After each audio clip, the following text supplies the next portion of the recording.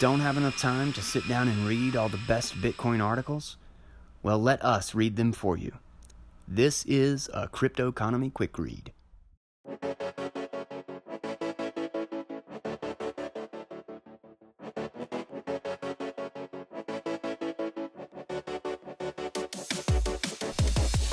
All right, crew, welcome back to the Crypto Economy Podcast.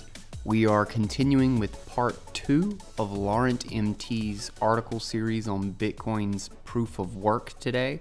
So if you have not listened to part 1, I encourage you to go back and check out yesterday's episode. That's Quick Read 151. And this is a 4-part series.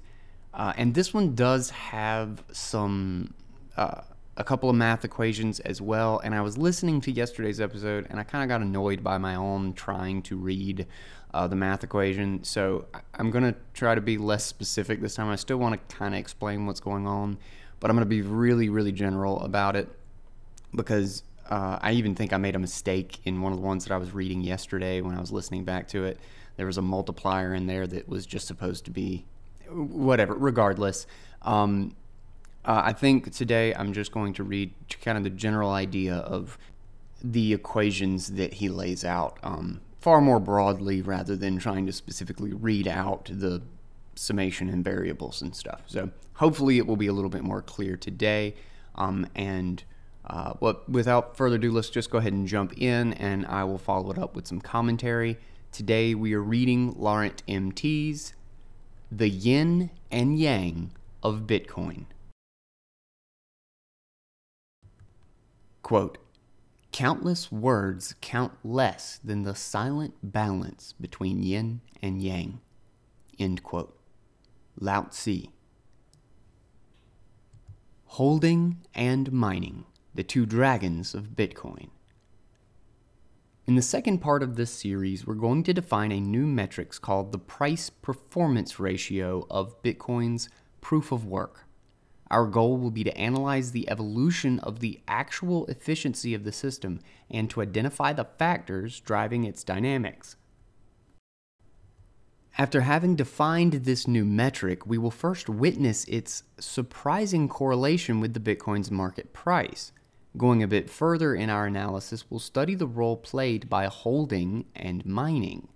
We'll then focus on a strange pattern displayed by the metrics, resistance levels, before concluding with an observation about the existence of PPR cycles. Prologue: Price-Performance Ratio of a product.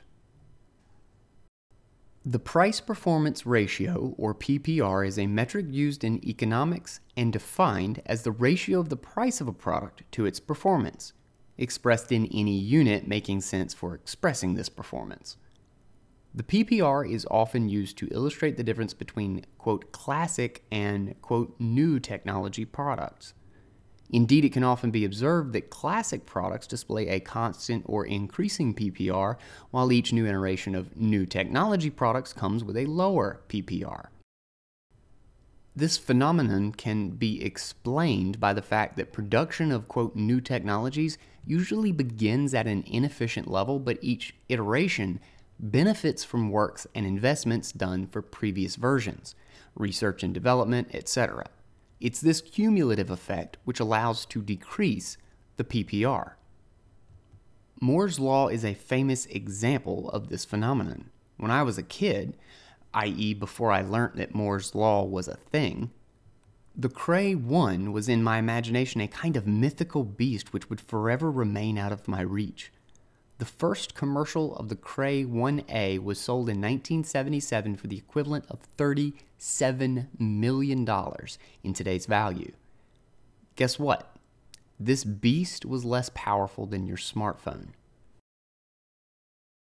Price-performance ratio of Bitcoin's proof of work. Okay, so let's define our new metric. For this, we're going to consider the UTXO set after each new block as the iteration of a product.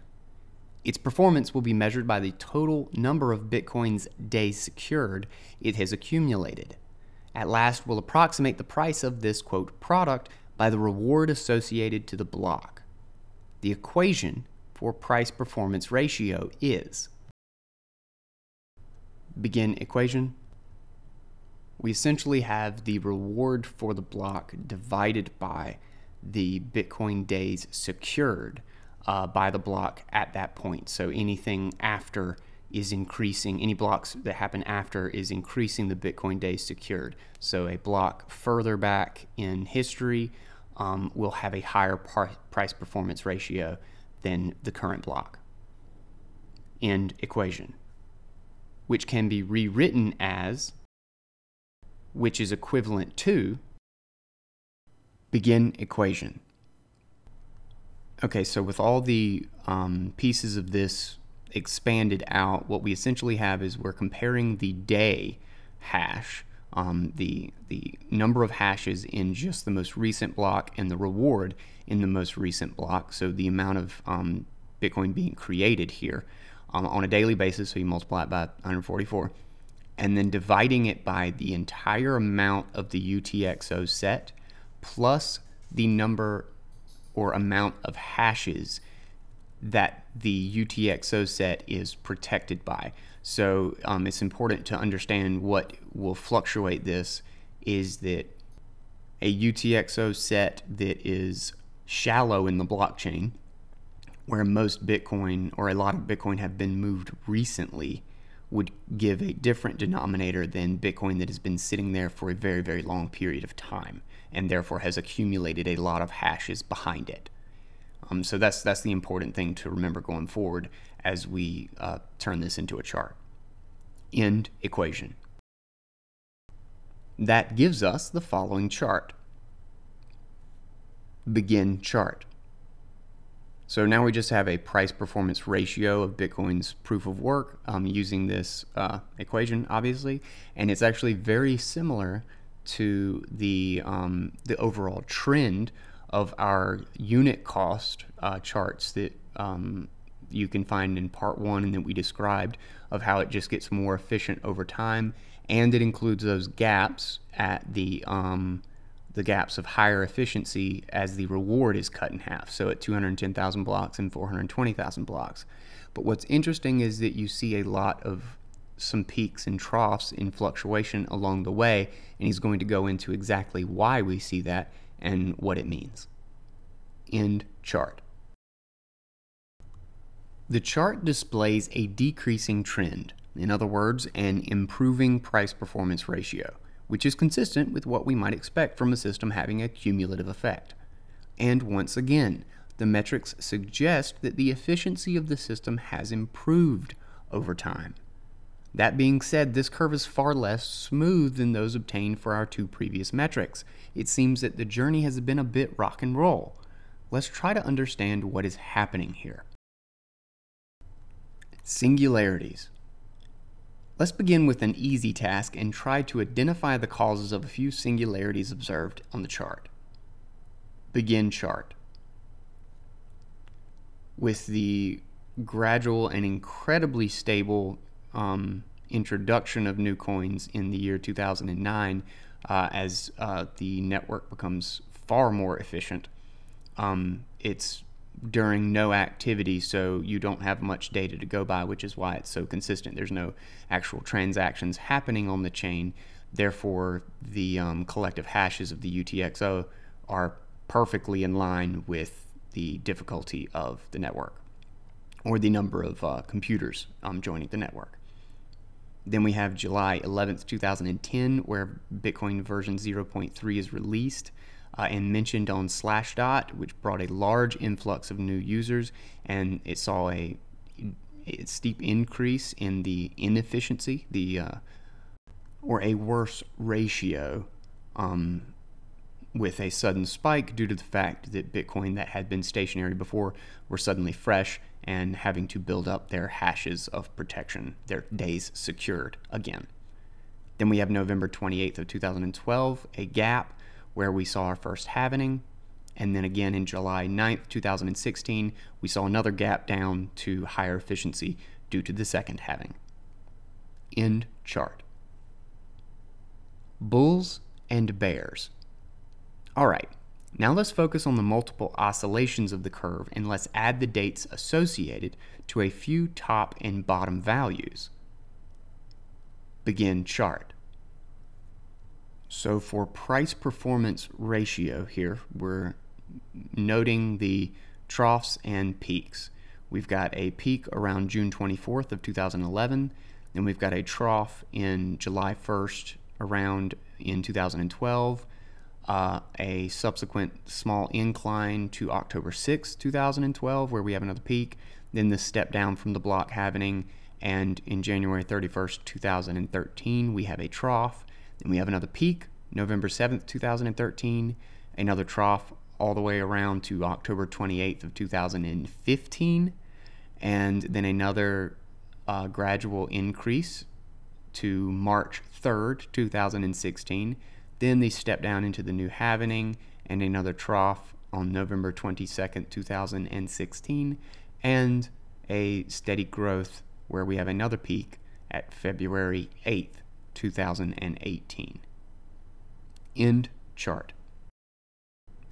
If you follow, even negligently, the multiple movements of the Bitcoin's market price, these dates may remind you of something. Begin chart. And here he has the market price overlaid with the price performance ratio, and it's important to keep in mind that the price performance ratio only takes into account the block reward, the UTXO set, and the hashes. It does not take market price or dollar value into account at all. It's just the current hash rate protecting Bitcoin versus the current reward and hashes of the most recent block, and then translated to days. So that price performance ratio is not a market price, and yet we see very similar or very blatant correlations between the peaks and troughs of the market price with peaks and troughs in the price performance ratio, taking in just the UTXO age and the hashes protecting it. So that will lead us into the next section where he will talk about why that is the case. End chart. The chart suggests an interrelation between the PPR and the market price. At first, this might seem surprising since the market price isn't a factor used in the definition of the PPR, but it certainly makes more sense if we remind ourselves of multiple observations made in the past about the Bitcoin's market price, driving changes in holding and mining behaviors, two components of the PPR. Let's try to confirm this intuition with a deeper analysis of the relation existing between holding, mining, and the price performance ratio. In holding. A few months ago, Unchained Capital published an excellent work about a phenomenon called the hodl waves. The main finding of this study was a repeated pattern of increasing holding after each rally in Bitcoin's price. Considering that hodling is an integral part of the price performance ratio, a convergence with the hodl waves model doesn't seem absurd. Let's check this hypothesis by plotting the dates associated to the three hodl waves. Begin chart. And we have the price performance ratio chart again, showing that the beginning and ends of the hodl waves, the end of the Genesis hodl and the beginning of the hodl of 2011, coincides with a major spike in price performance ratio, or the inefficiency. And then lastly, we have it line up yet again at the end of the Great Hodl towards the end of 2017. End chart. The intuition seems good. We can already associate three tops with the hodl waves. Moreover, the chart suggests that the first phase of a new hodl wave, i.e. a period of increasing holding, is correlated with an improvement of the price performance ratio. It's then followed by a degradation of the price performance ratio, which is correlated to the new rally in Bitcoin's price, concluding the hodl wave.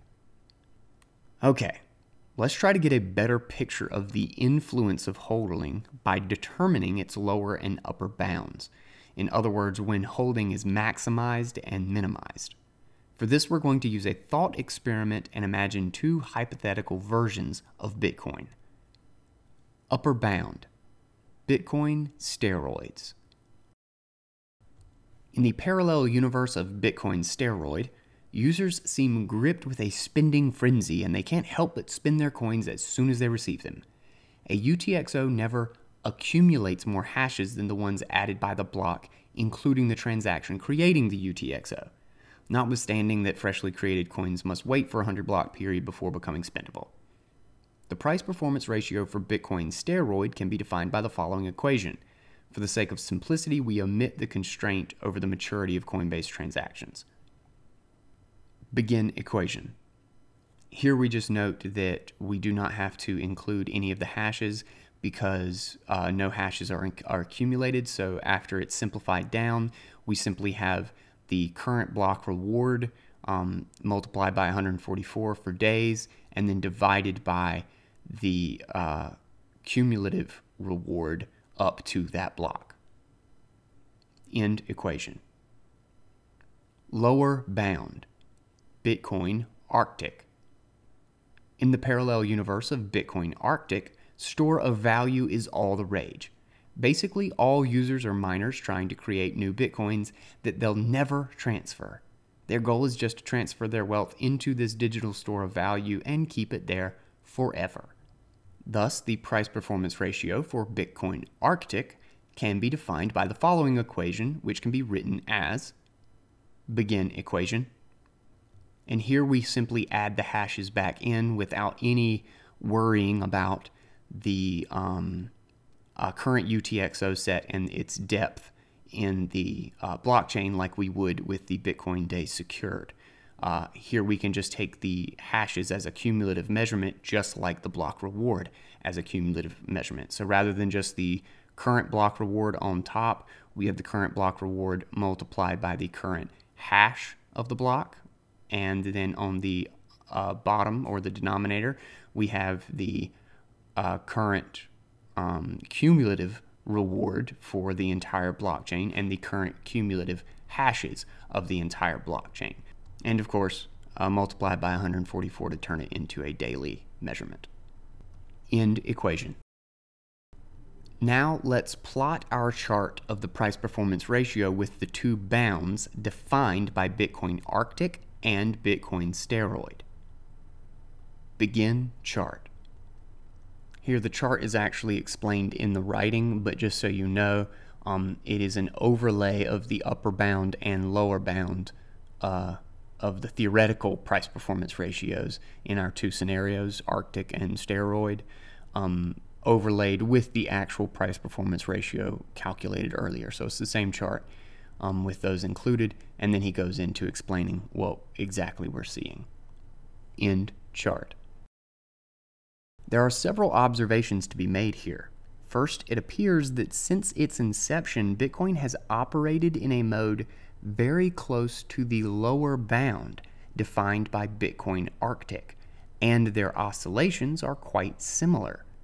On its side, the upper bound defined by Bitcoin steroid has a very different profile.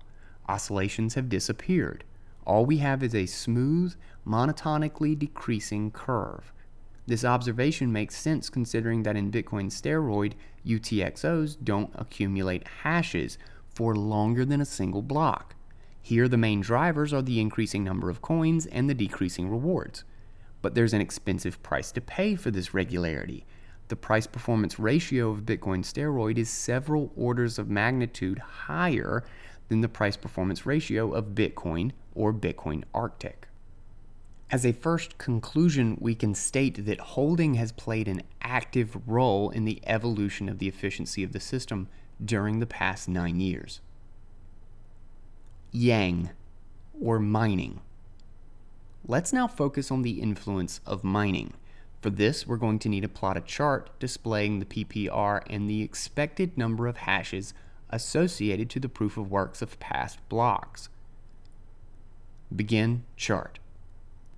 So on top of our price-performance ratio chart, we now have the peaks and troughs in an oscillating pattern, a cycle that we have going on around the first and second halvenings. We have a trough, peak, represented as A, B, C, D, And then we have that same pattern again around the second halving as A prime, B prime, C prime, D prime. So if I say something like C, know that it's the trough, the second trough of the first pattern, and C prime would be the second trough of the pattern around the second halving. End chart. The chart displays a series of cyclic patterns composed of 4 phases. The period A to B and A prime to B prime are both a few months before a halvening, and hash rate growth and the price performance ratio start to increase. Then we have B to C and B prime to C prime, also around the halvening, and this represents hash rate growth and price performance ratio decrease. Then we have C to D and C prime to D prime, where the market price starts to increase, the hash rate is growing, and price performance ratio is increasing again.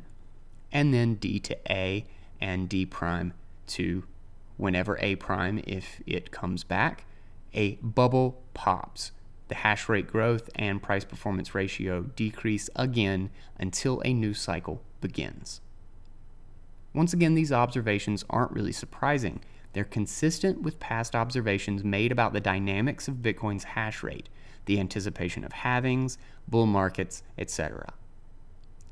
Technical analysis. Quote, while looking at the price performance ratio chart, you may have noticed something else which seems a bit weird. Begin chart. And here we have a chart of the price performance ratio in which he has resistance levels grade into the actual PPR chart. End chart.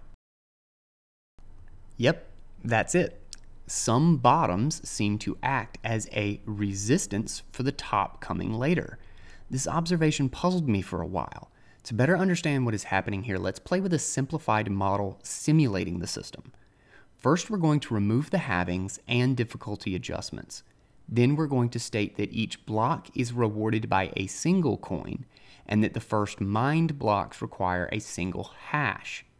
Every N blocks, we're going to simulate an increased market price instantaneously driving up the hash rate by a given factor, 2x or 3x for our simulation.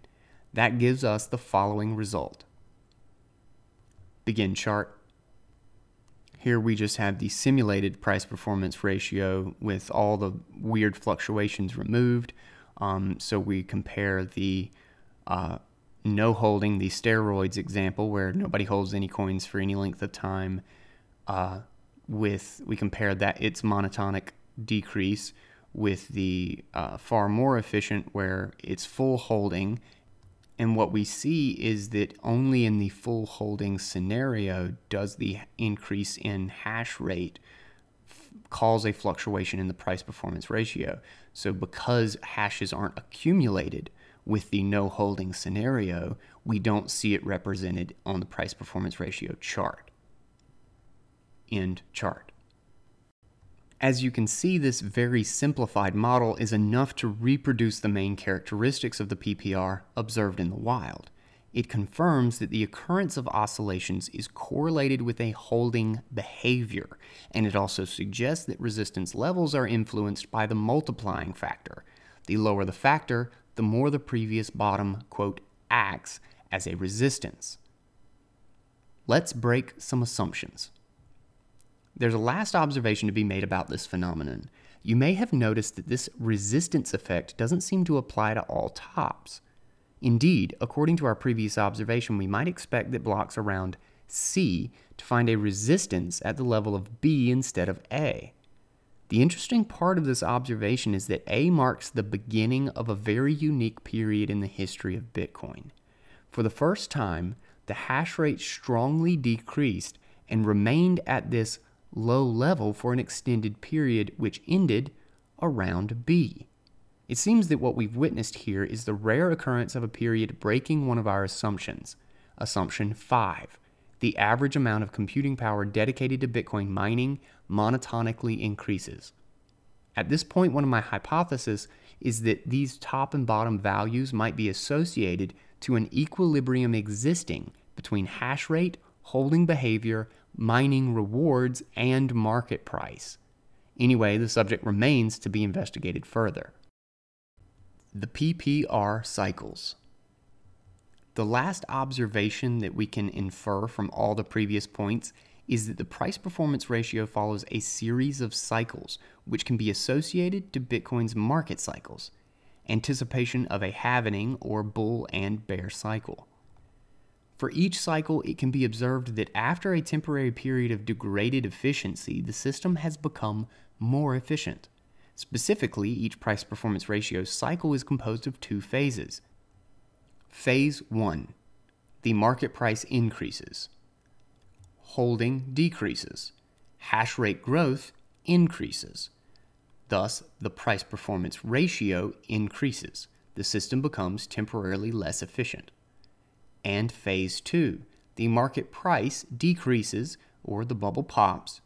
Holding increases, and the hash rate growth decreases, equaling a price-performance ratio decreases to a new low, or becomes more efficient. At last, it's worth noting that the price-performance ratio cycles are slightly more fine-grained than the hodl waves. My hypothesis is that it can be explained by the fact that price-performance ratio cycles associated to Bitcoin halvings primarily result from the influence of mining, a factor excluded from the scope of the hodl waves model. Conclusion. We have defined a new metric taking into account the effects of mining and holding over the actual efficiency of Bitcoin's proof of work. Once again, the metrics suggest that the system has become more efficient over time, but the most interesting insights gathered from this metric are certainly related to the analysis of its multiple oscillations. To my surprise, it remarkably synthesizes multiple past observations made about the interrelation between the market price and holding and mining behaviors. It also highlights the influence of the market price over the efficiency of the system through its influence over holding and mining. At last, we have witnessed the existence of price-performance ratio cycles associated to market cycles, the anticipation of halvings and bull and bear cycles. And we have observed that under our assumptions, the price-performance ratio value at the top of each cycle seems to reach a resistance around the initial PPR value of the previous cycle.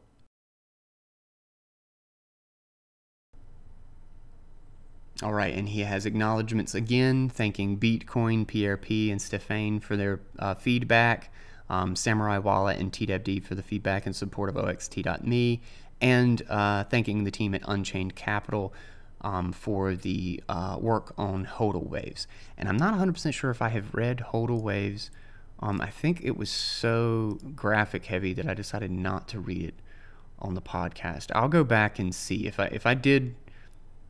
Maybe I did talk about this one. I'll check. I know I've read this one. I'm just not 100% certain if I've read it on the podcast. So we'll see. We'll go back and I will link to this in the notes if I did in fact go over this one. But again, we have LaurentMT is doing the serious work of giving us a real equation to work from here for a price performance ratio.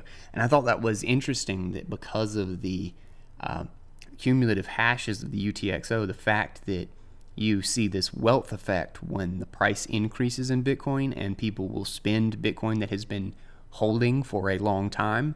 I find it fascinating that we can see something directly represented in the market price, except that we see it in the cumulative hashes and the underscored or the defined efficiency of the Bitcoin system.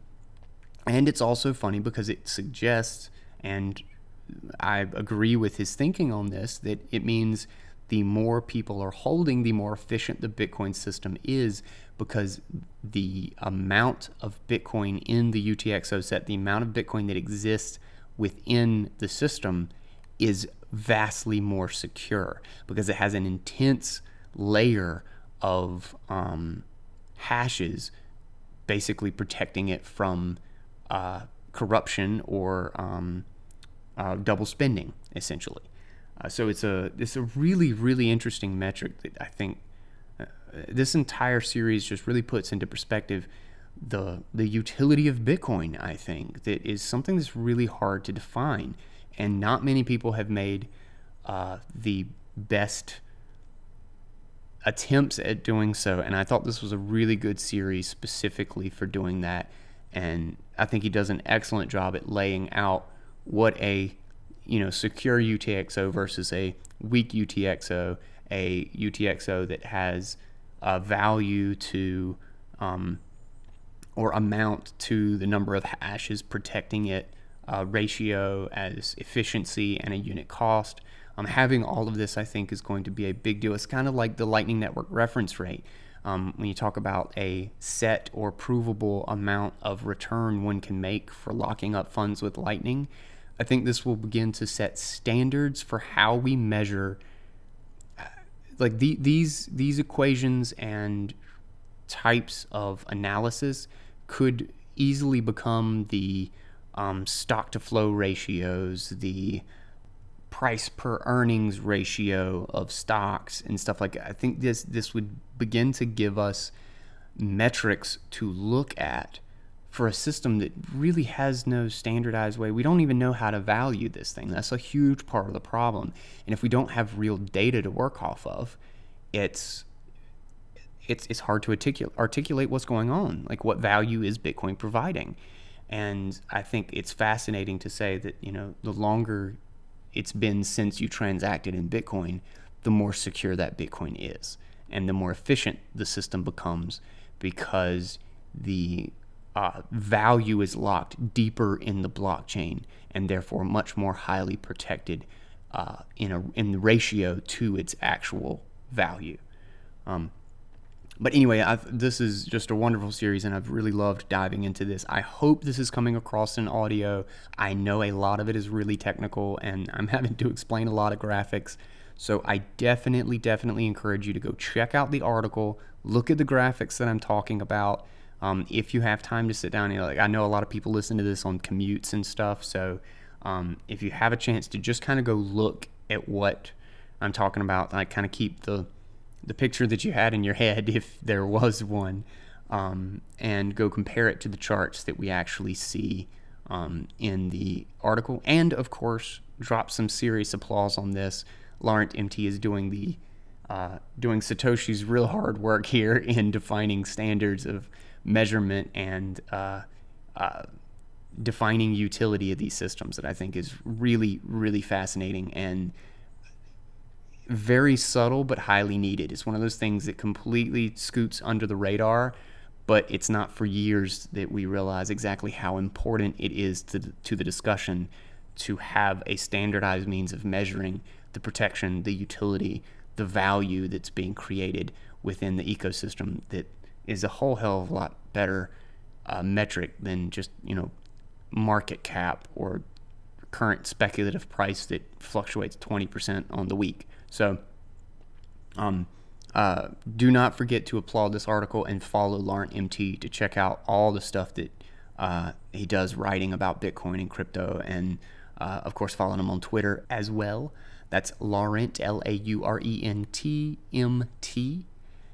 I will link and tag him in the post just so you can get straight to his Twitter page, or of course you'll see it in the tweet from my page. And my handle, if you are not following me on Twitter, you should be doing so. Follow me on Twitter and Mastodon. That's at the Cryptoconomy, both places, as well as on Medium. And of course, subscribe to the podcast on iTunes so you don't miss all the awesome stuff and the best content in the Bitcoin and crypto space. I read it all, pick through and find the best stuff, and then read it to you so that you don't have to. Or if you don't have the time. I know nobody has the time to read like this. There's a lot of stuff to sort through. So, and if you would like to support the show and you appreciate and find value in what I'm doing, if you really are enjoying this, leave me some feedback, share the podcast with your friends and the other people in the crypto space. And or of course donate to my Bitcoin address, which I will always have available. That is a huge help. Thank you so much for everybody who has contributed in any way. Also, if you're getting your Trezor hardware wallet, don't forget to use my Bitcoin affiliate or my Trezor affiliate link. It will send me a couple of bucks and it won't cost you a dime. And if you are planning on getting the Trezor later, be sure to save it in your bookmarks as my affiliate link, so you always support the Crypto Economy Podcast when you buy your Trezor Bitcoin wallet.